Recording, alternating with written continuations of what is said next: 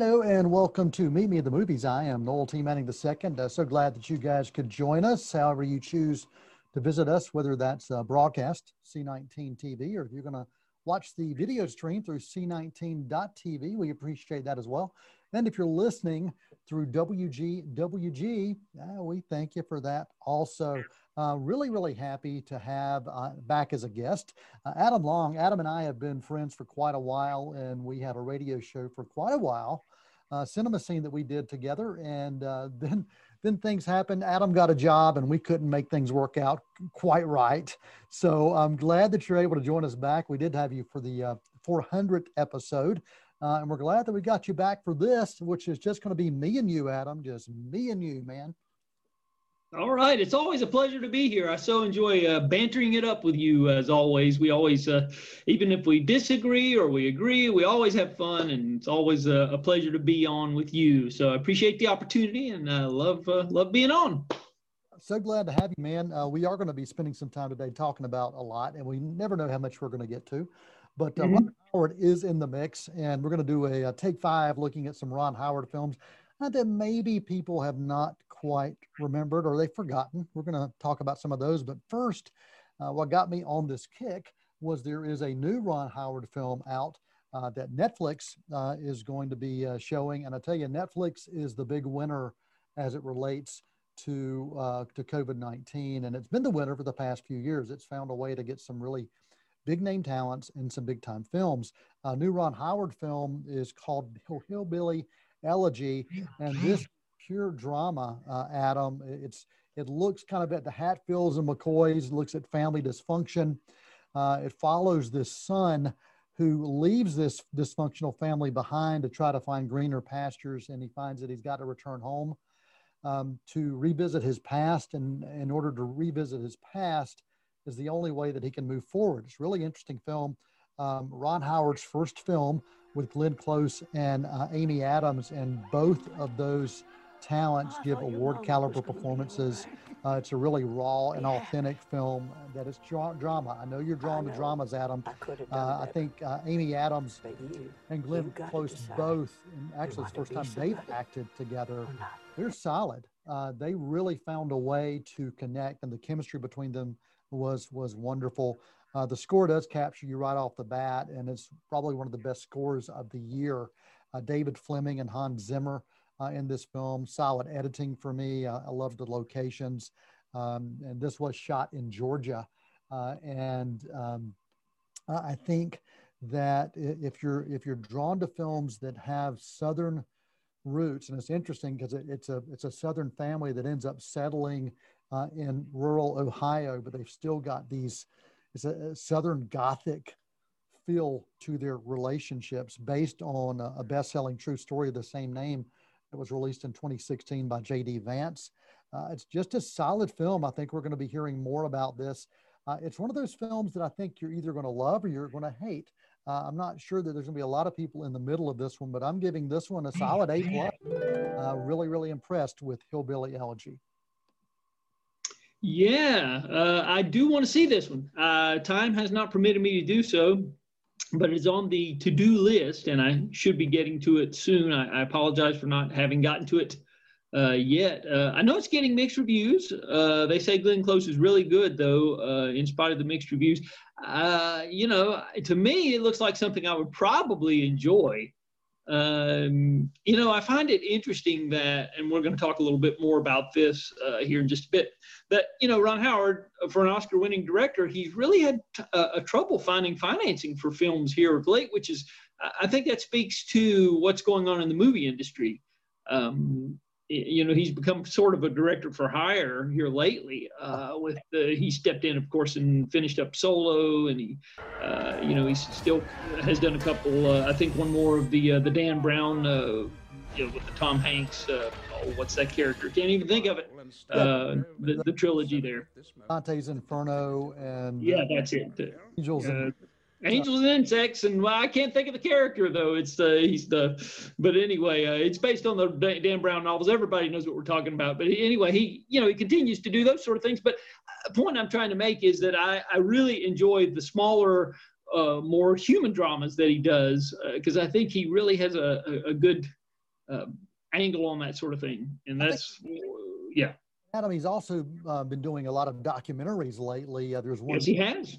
A documentary about the fires in Paradise, California, and he has a documentary called Rebuilding Paradise, where he goes back to what happened, interviews the folks that were involved in it. And I got a chance to do interviews with a couple of those folks recently, and they just talked about how Ron was just so personable and caring about and I think that speaks to what I've always thought about Ron Howard is, you know, he's Opie and Richie Cunningham all rolled into one, and I think that holds true. Well, let's dive into Ron Howard Take 5 and look at some films from the past that maybe people have forgotten were Ron Howard films. I'll let you kick this off, Adam. Well, one of the first ones that you and I have talked about this off the air. But, you know, Cocoon was a huge hit in summer of 1985, dominated the summer of 1985. Sadly, is not even available on home video at this moment, except for an import Blu-ray that you can get. It was released and then it's out of print. I have the import. It's well, if you have a region-free player, you can get it and it's well worth it. But the following year, he did a film that didn't quite catch fire like Cocoon did, and that was Gung Ho, where Michael Keaton plays an auto worker who tries to be the broker between his old bosses and the new Japanese company that's taking over. And it's an interesting performance. It's shot in Panavision, which he didn't do a lot of that. He didn't shoot a lot of his films in widescreen, and this one is very well shot and put together, and with the screenplay by his frequent collaborators, Lowell Gans and Babalo Mandel. It's a comedy drama, but you know, I think it's well worth revisiting. It's not perfect, but it has a lot of good moments in it, and kind of just unjustly neglected. I agree with you. Yeah, Gung Ho definitely on my list as well. You know, Keaton worked with Ron Howard a few times, including going back to 1982, which was one that's on my list, Night Shift, Michael Keaton, Henry Winkler, and Shelley Long in this comedy. And you know, a night shift at a morgue that ends up becoming an escort service, basically. And, you know, yes. Keaton, when Keaton was on with his comedy, he was amazing. Always loved Keaton's comedy, but also he was one that can transition to drama. And same is true with Tom Hanks, as we've seen in recent years. And it's amazing that Ron Howard's been able to work with both of them during their comedic years. But Night Shift from 1982 is on my list. Absolutely, yeah, that's a very good one. And also The Missing with Tommy Lee Jones and Cate Blanchett, which is a action thriller, I guess you would call it. But that is another one that I think is somewhat unjustly neglected as well. I know that's one of his favorites, actually, personally. He says that's one of his greatest disappointments, that it didn't catch fire and that it didn't really do the business that he had hoped that it would. And I think The Missing from, I believe that was 2003 or 4. I can't remember that. I had the information in front of me, and I accidentally deleted the page here, sorry. But anyway, the early 2000s. But there's also recently, Shout Factory has issued that with a special edition that has an alternate cut that's a little bit longer. That's worth seeing. So anyway, The Missing with Tommy Lee Jones, Cate Blanchett is another Ron Howard. Yeah, it's a Western mystery thriller. It's got so many different elements of filmmaking in it, and I love that film as well. You're talking about things catching fire. I would be remiss if I did not mention Backdraft, Ron Howard film back in 1991. And I remember that film so vividly because I had just started working at Headline News doing movie reviews. And one of the things we did was we did a whole special focusing on firefighters. And we interviewed firefighters who had seen Backdraft and really got their take on that. That film from 1991, William Baldwin, Kurt Russell, and De Niro all in that film. And the special effects in that movie, absolutely phenomenal for that time. But 1991, totally agree. Backdraft on my list. You got another one on your list, man? Yeah, let's talk about Frost Nixon, which I think you know, at the time it was released, it got a lot of critical love from the critics, rightfully so. but I think it's kind of been lost in the shuffle in the ensuing years. And I think it's really an excellent portrait of Richard Nixon post presidency, shall we say. And this is basically, it's based on the true story 3 years after Richard Nixon left the office of the president disgraced, and we went through Watergate and all of that. And so now he's signed this agreement with David Frost, the renowned British broadcaster, to do these interviews where he's going to finally come clean was the way they build it. But David Frost realizes that it's not so easy to get Richard Nixon to come clean, and he's agreed to it, but he's got his cunning ways, and he's prepared to dance around the questions. And it's interesting the dance that these two people do between them, because Frost has his ways of wrangling the information he wants to get out of him. At first it looks like it's a losing battle, and then eventually he starts gaining ground, and it's kind of a battle between these two men, Richard Nixon and David Frost. And it's based on a play. I can't remember the playwright that did that, but Michael Sheen, excellent performance as David Frost. And then you, of course, have Frank Langella turning in a terrific Richard Nixon. So people need to revisit Frost Nixon. If you don't know it, it's a great Ron Howard. I think certainly probably one of his best films in his entire catalog, I think. Great film. Great film. I'm going to go back to another one on, we're talking Ron Howard here for Take 5. I'm going to go back to 1982, 1984. This is early Tom Hanks, and you're really getting a sense of what he's going to become from a standpoint of a box office draw. It's a true fish out of water film. Splash is the film I'm talking about, also starring Daryl Hannah. It's a rom-com, but it's a different kind of rom-com. And was it Eugene Levy that was also in this? There was someone else in this. Yes, he is. Eugene Levy is in it, yes. Yeah, but I really encourage you to go back and watch Splash. You get just a glimpse of what Tom Hanks was going to become in the 80s, especially from a comic standpoint. Any others you want to chat about before we take a quick break?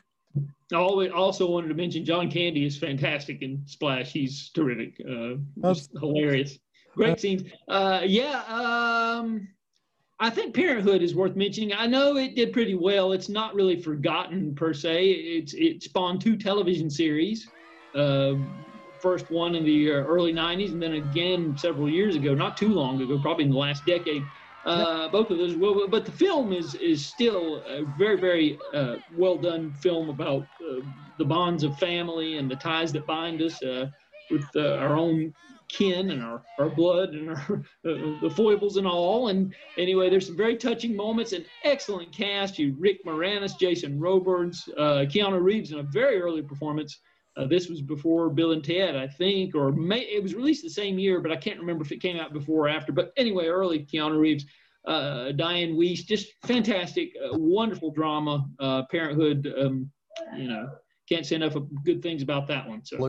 Wonderful film, Parenthood. And the last one I'll mention is Willow. This is one that if I didn't mention this, Thomas would probably get on me, from 1988. Fantasy film that's got some George Lucas connections to it. Really Lord of the Rings kind of approach to fantasy, and it did some really incredible things with special effects that were kind of ahead of the game at the time. Val Kilmer, Warwick Davis in this, and got to mention Willow from 1988. You are joining us right here on Meet Me at the Movies. We've been talking Ron Howard for this first half of the show. We're going to come back. Adam's going to give us a review of a documentary called Leap of Faith, William Friedkin on The Exorcist. Then I'm also going to give you a quick review of a new film starring Bella Thorne and Mickey Rourke. And hopefully we'll get to some other stuff too, some reviews from the vault right after this quick break and quick intermission right here on Meet Me at the Movies. I'm Noel T. Manning II. That's Adam Long. Stick around. Sunday, Monday, happy days. Tuesday, Wednesday, happy days. Thursday, Friday, happy days. The weekend comes, my cycle hums, ready to race to you. These days are all happy and free. These days are all, share them with me. Goodbye, gray sky, hello, blue. There's nothing can hold me when I hold you. Through so right, it can't be wrong.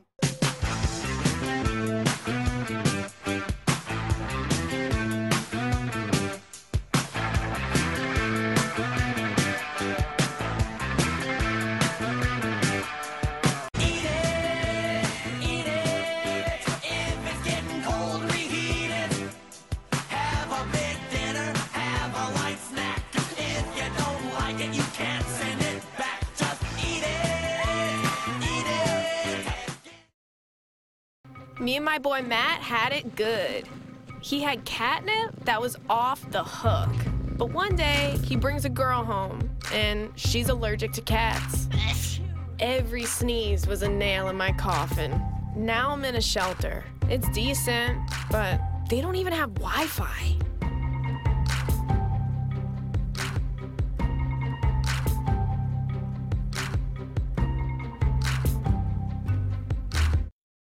There are everyday actions to help prevent the spread of respiratory diseases. Wash your hands. Avoid close contact with people who are sick. Avoid touching your eyes, nose, and mouth. Stay home when you are sick. Cover your cough or sneeze. Clean and disinfect frequently touched objects with household cleaning spray. For more information, visit cdc.gov/COVID-19. This message brought to you by the National Association of Broadcasters and this station. They're gonna put me in the movies. They're gonna make a big star out of me. Welcome back to Meet Me at the Movies. I am Noel T. Manning II with Adam Long, and we are talking movies right here on C19 TV and WGWG.org. However you spend time with us, thank you so much. Adam, The Exorcist is not a comedy, but it is a film that there have been a lot of humorous things taken from it. And we've seen parodies of it and all sorts of things throughout the decades. But there's a documentary called Leap of Faith that I want you to give some thoughts on and give some feedback on. Yeah, you know, when it comes to The Exorcist and the subject of The Exorcist, I'm kind of jaded about it. I've read so many books already, seen so many prior documentaries. There's a great BBC documentary that was done in the late 90s that's pretty much tells you everything you need to know. It's on the DVD special edition or the Blu-ray rather. Personal note, we've had William Friedkin on my own podcast twice, and he's been very forthcoming about it to us, and you know, so I didn't really know that there was anything else that I could know about The Exorcist. So I kind of went into it thinking, with a little trepidation. Well, I kind of been there, done that. Not really super excited about seeing it, but I'm telling you, this is one of the best documentaries I've seen this year, which was a big surprise. It was a very revelatory, basically nuts and bolts. No stone was left unturned. I thought Friedkin was very insightful. A lot of criticism has been lobbed at him over the years about his audio commentaries because he basically just describes what's going on screen, which, you know, he doesn't really give a lot of insights in his audio commentaries. I thought this was the perfect, this was what his audio commentary should have been, because you really feel he tells you exactly why he was inspired to do certain things. The creative process, the tug of war he had with William Peter Blatty, who wrote the novel. It was very interesting to me about his choices of what remained from the novel and his process of things that William Peter Blatty wanted to eliminate versus what he wanted to keep. He basically just went through the novel and marked it up and gave him the pages back and said, we want this, I don't want that, I want this, I don't want that. You know, because Blatty had turned in a screenplay that he said was absolute garbage. He said it was garbage, and it was what he assumed I wanted. And he said, no, I'm going to show you what I want. And he basically did. And it was also interesting, his choices of music. He gets into that because most of what's in the movie are needle drops, so to speak, but well-chosen needle drops. Right. Well, I say they were initially needle drops, but then he had them redone by Jack Nitzsche. The composer Jack Nitzsche, who went and re-recorded them. So they were initially needle, but they weren't original recordings for the film, is what I'm getting at. His original choice was Bernard Herrmann, who did the score for Psycho. Okay. And Citizen Kane and The Day the Earth Stood Still, frequent collaborator with Alfred Hitchcock. And he gets into his initial meeting with Bernard Herrmann and how that went disastrously. And he was such a huge fan of Citizen Kane, and that it really broke his heart that things went so badly with him, because he held Citizen Kane in such high esteem. It was the film that led him to become a filmmaker. And so there's a lot of insight into that. And then he went on with Lalo Schifrin and tried to get him to turn in a score for the film. If you don't know Lalo Schifrin, he's the guy who did the original Mission Impossible theme and Dirty Harry and and Cool Hand Luke. So he's if you hear that music on the that we used to hear on the 6 o'clock news, that da da da da da da da da da, well, that comes from Cool Hand Luke. That's Lalo Schifrin. Yeah. So and it was the scene where they tar the road in Cool Hand Luke. It comes from. But anyway, that score, he said, give me something that's not scary.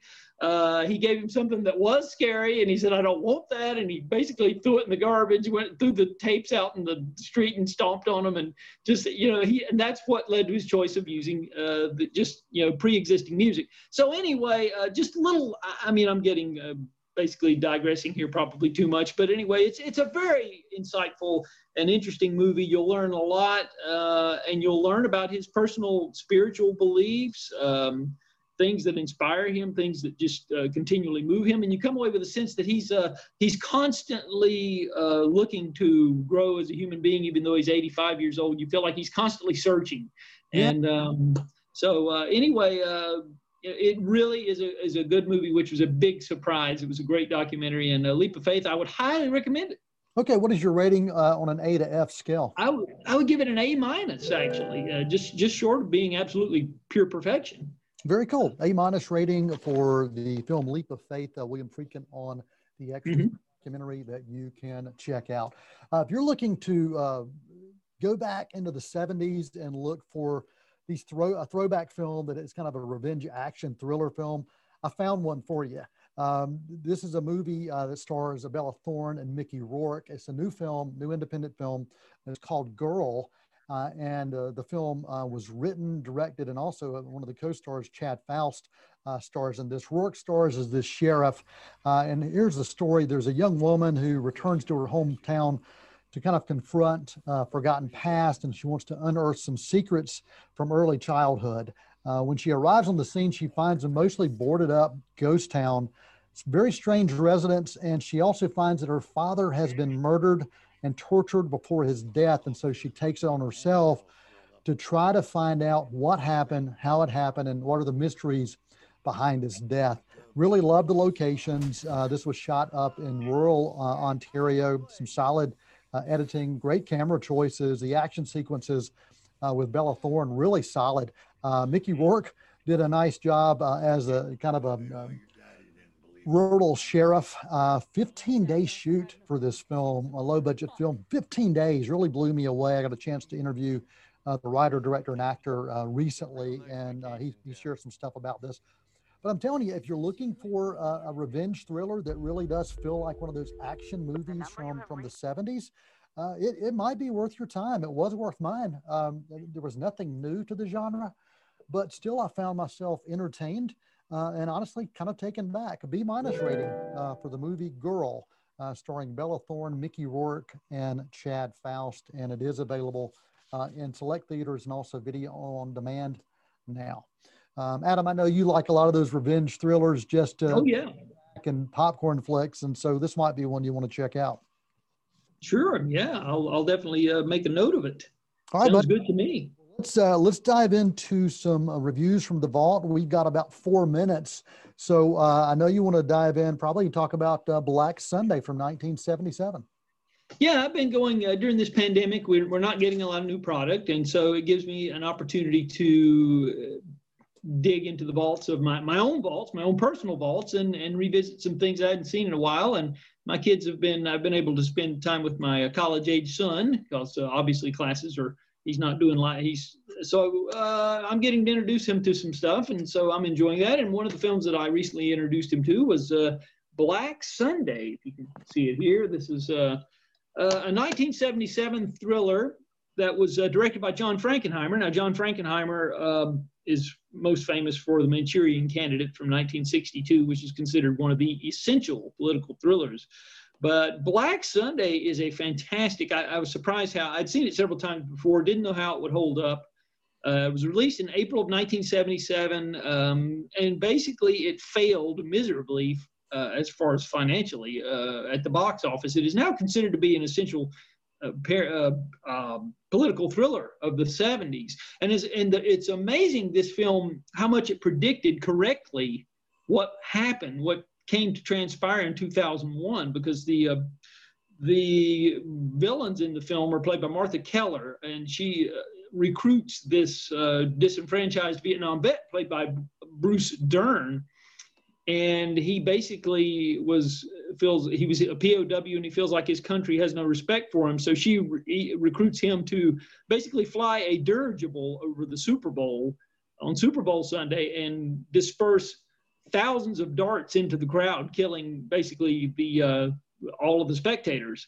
And the movie centers on it's a procedural thriller because Robert Shaw is in this film, who played Captain Quinn in Jaws. This was probably his most notable post-Jaws role, and people don't really realize that he had one great film in him after that people don't talk about.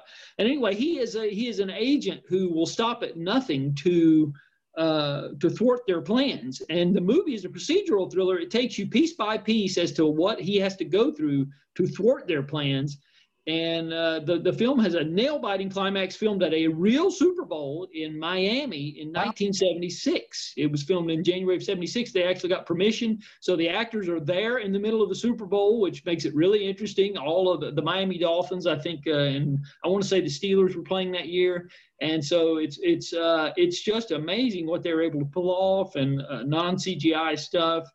There's a few rear projection screen sequences at the end of the film that may be dated a little bit, but you can look past that.